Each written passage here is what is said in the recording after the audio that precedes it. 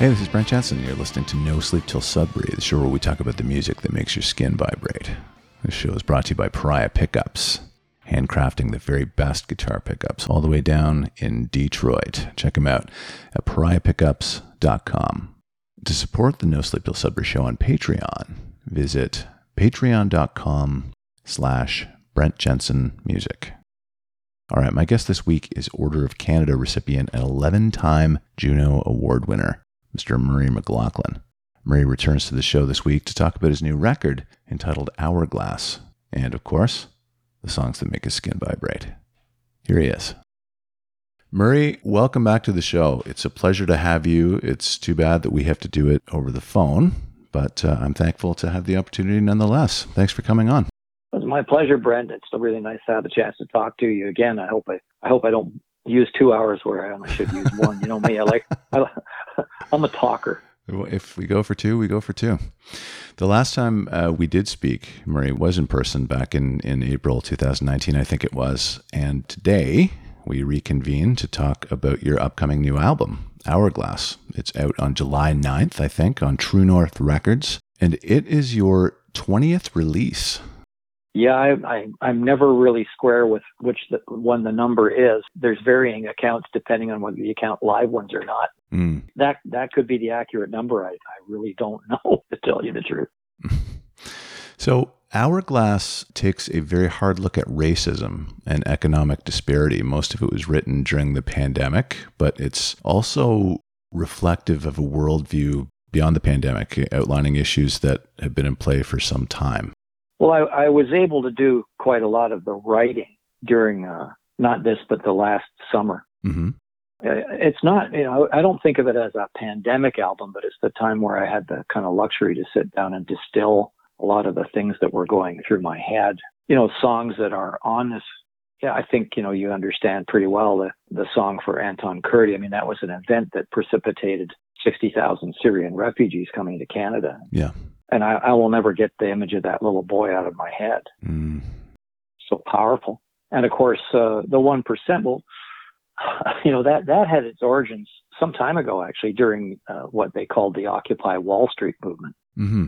Like a lot of those people were ridiculed in the media. They don't have a spokesperson. They don't even know. Well, they don't know why they're there. They don't really have a point. I mean, what are they doing? And I kind of looked at that and went, I think I know exactly why they're there. They're there because they're terrified. Mm-hmm. Globalization and multinational corporations that are, more powerful than governments that move wherever they can, where the labor's cheapest to screw people around. That, the increasing concentration of wealth in a very, very few to the detriment of a great many. And that's not a recipe for a great future. So I started to really look at things that way during that time frame. Yeah. So, so some of this has been stewing for a while. And of course, the election of, I can't call him by name. I just can't do it. So I call him the other guy, like Biden did. He's such a loathsome human being. But of course, a lot of the song America, for instance, which really looks at the United States through the lens of a dysfunctional family. Mm-hmm. Or Shining City on a Hill, which, cops a quote from a long time ago, but Ronald Reagan, I think, made it famous. But I wrote that to be sort of a little gospel inspirational tune. Like, come on, guys, you can, just by trying to get there, you get better, Yeah. So they're ideas that have been distilling for quite some time. Yeah.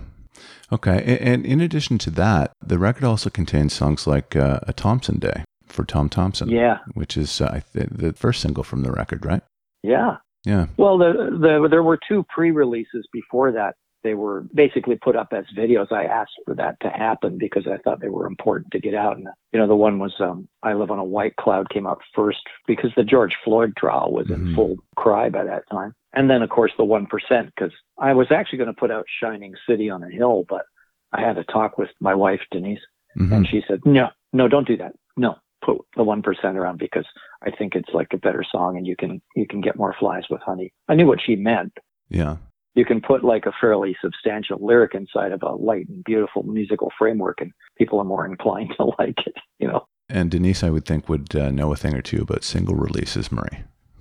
Well, she might, for sure. Yeah. I mean, we do have an understanding. Like she doesn't attempt to tell me how to write songs, and I never told her how to run a record company, but there is some bleed over,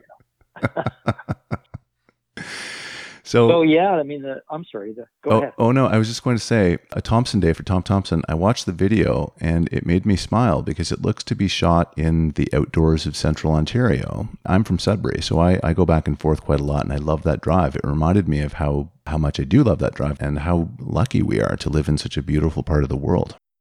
Yeah, it's the origins of that particular song. I mean, Tom Thompson is an iconic figure, of course, in not only Canadian painting, but in Canadian history. He's as iconic as, well, anybody, really.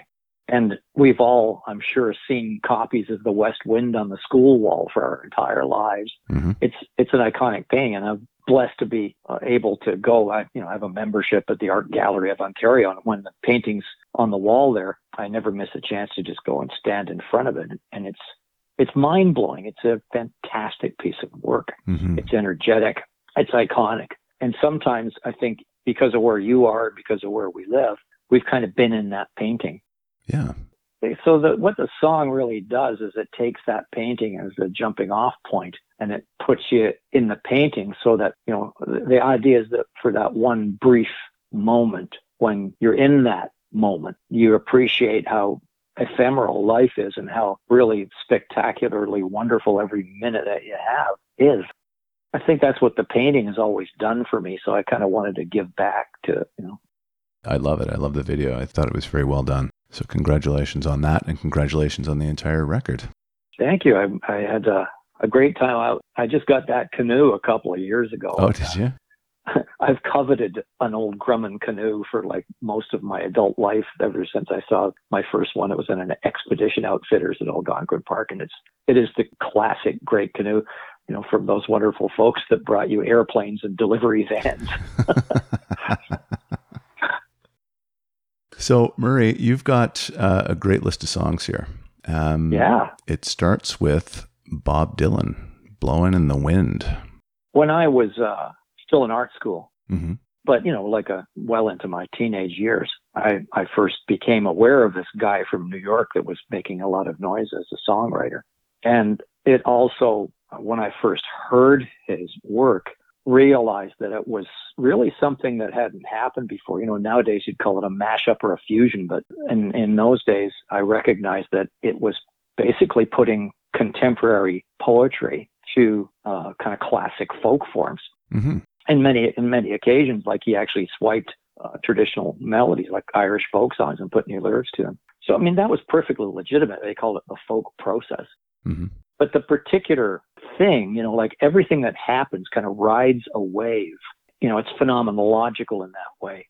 I picked that song, Blowin' in the Wind, because it was written at the height of the civil rights movement. Mm. It was written, at the height of the Selma marches and voter registration drives and people getting beat up and fire hosed, and all of that stuff that was going on was front and center.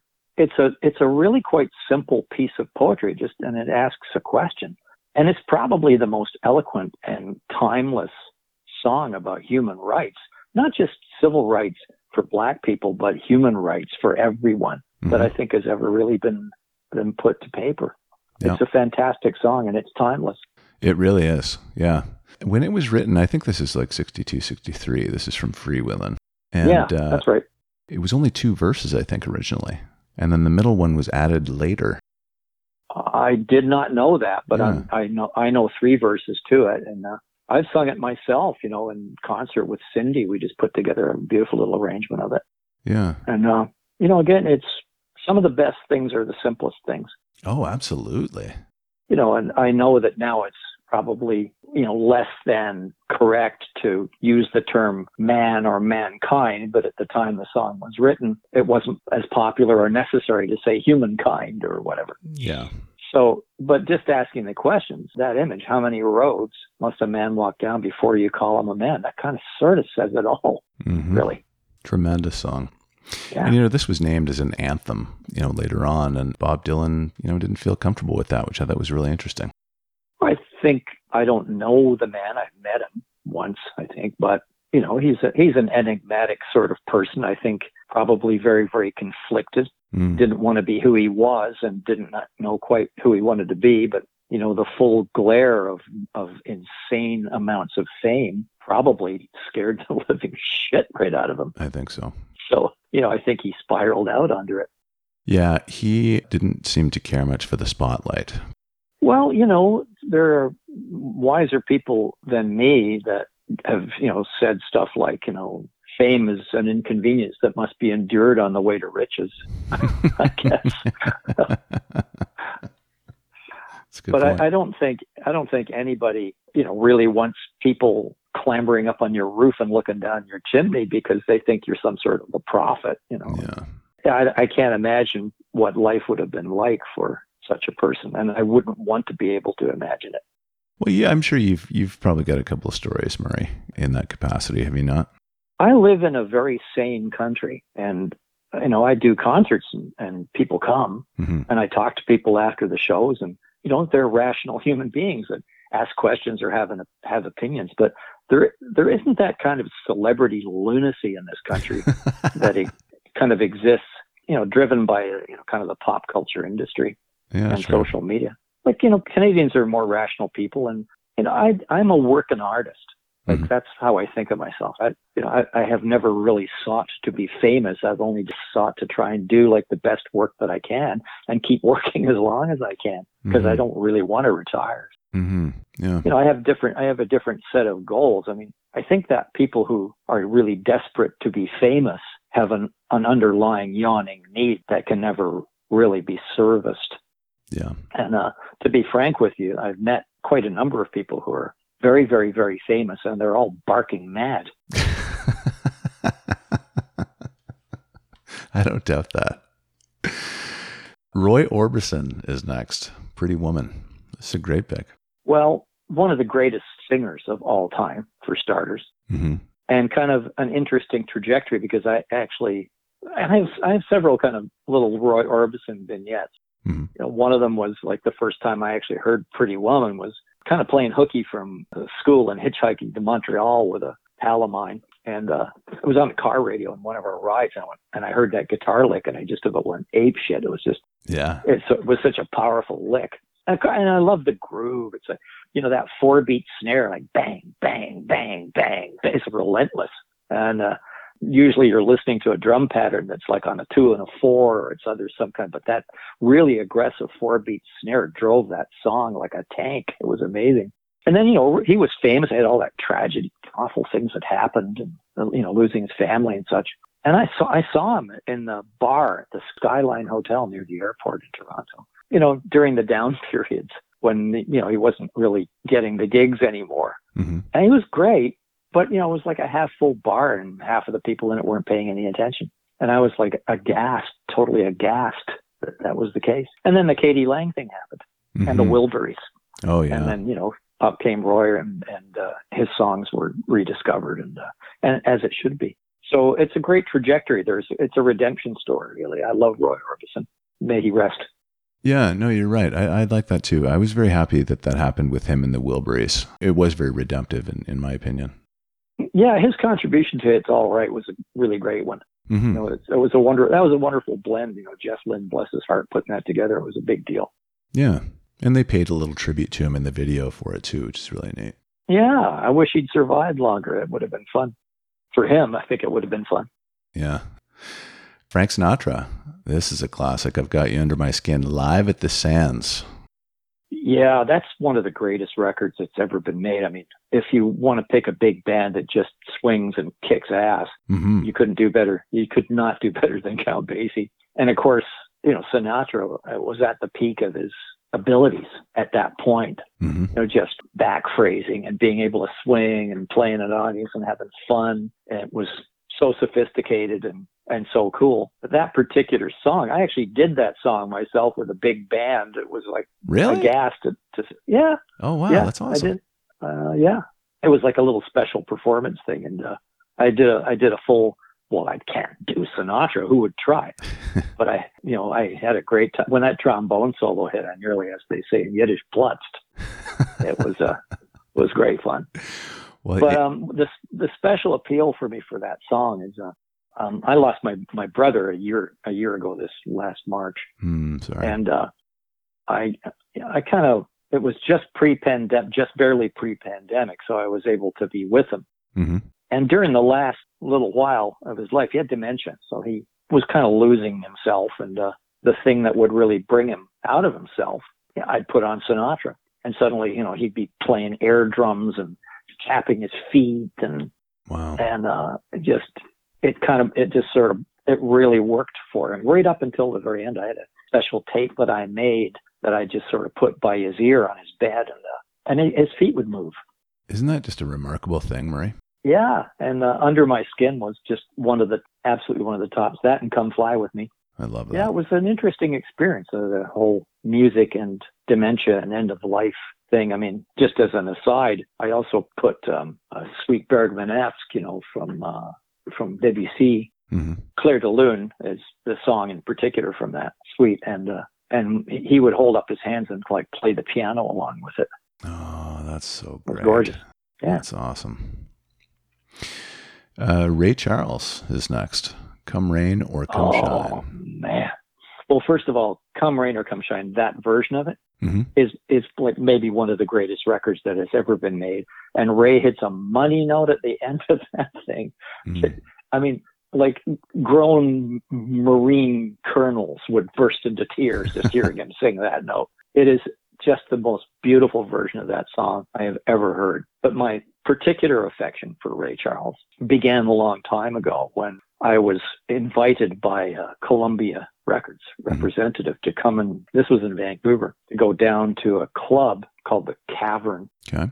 And Ray was in town. He wasn't performing for the public, but he was working up and rehearsing the band and the backing vocals for an upcoming tour. And so they were inviting a limited number of people to come down and kind of sit at the tables of the club just to kind of hear how the show was. So this was, me sitting there with Frank from the record company and one other person listening to Ray Charles with an 18-piece orchestra and the Raylettes in the club 25 feet from the stage. That's amazing. And if I could have freaking died and gone to heaven, I would have. And he played for like 2 hours. Oh, wow. Just nonstop, like everything. Georgia, Tell Me What I Say, and of course, Come Rain or Come Shine, all of the songs. And it just swinging like crazy. So, I mean, I have had a huge love for Ray Charles. I think he's got more soul in his little finger than pretty well anybody else has in their whole body. So that's my Ray Charles connection. That's why I love Ray Charles so much. Oh, he's fantastic. Last one, Blossom Dearie, Now at Last. Isn't she sweet? Yes. I mean, she's also tough as nails, and she was one of the best studio piano players in New York. Like she was a session player. Oh, I didn't know that. Oh, yeah. I mean, she was like a serious force to be reckoned with, and really, really good, solid soloist. But she had this really quirky, breathy, lovely little voice. And, one of the first times I ever heard her, she was singing Comment allez-vous? Like she was singing in French because she spent quite a lot of time in Paris, as a lot of American jazz people did. And while she was there, she met a group of people that started doing backgrounds with her. And they became a group called the Swingle Singers. Okay.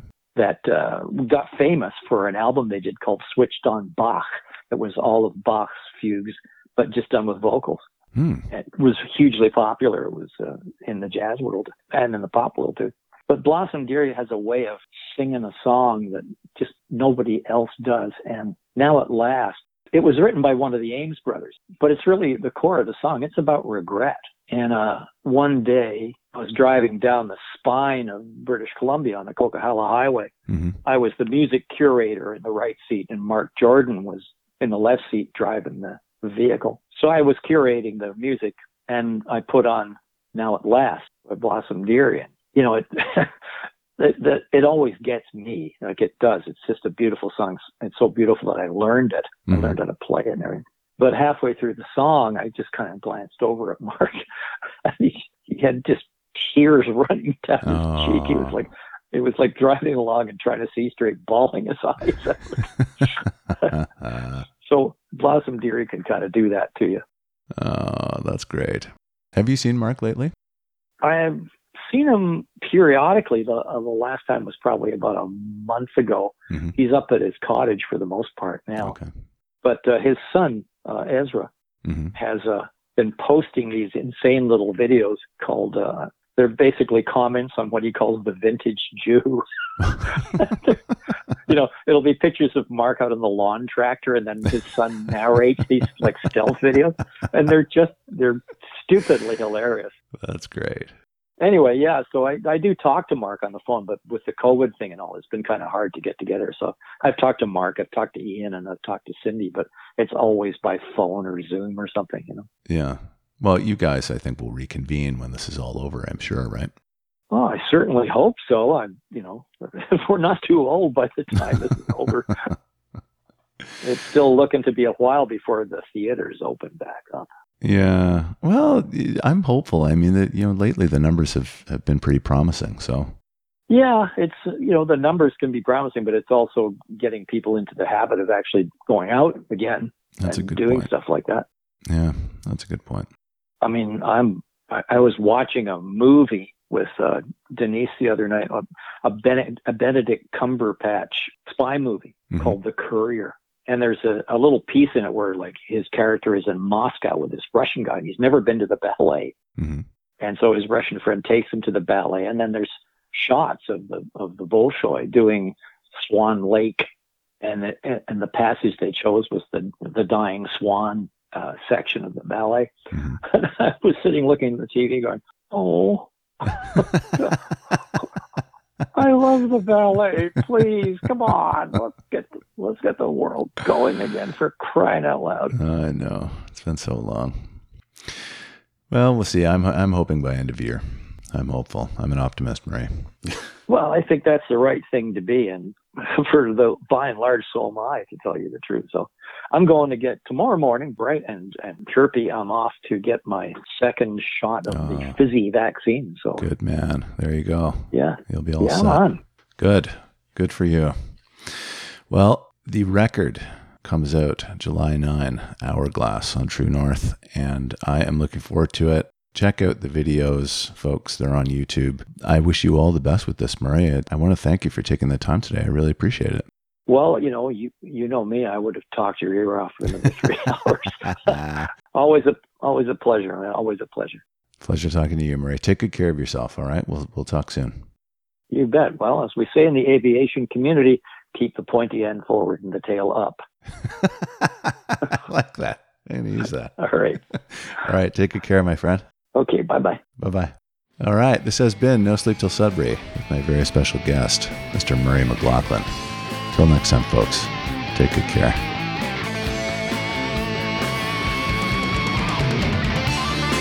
Brent Jensen is the best-selling author of No Sleep Till Sudbury, Leftover People, and All My Favorite People Are Broken. All titles available in stores and on Amazon worldwide.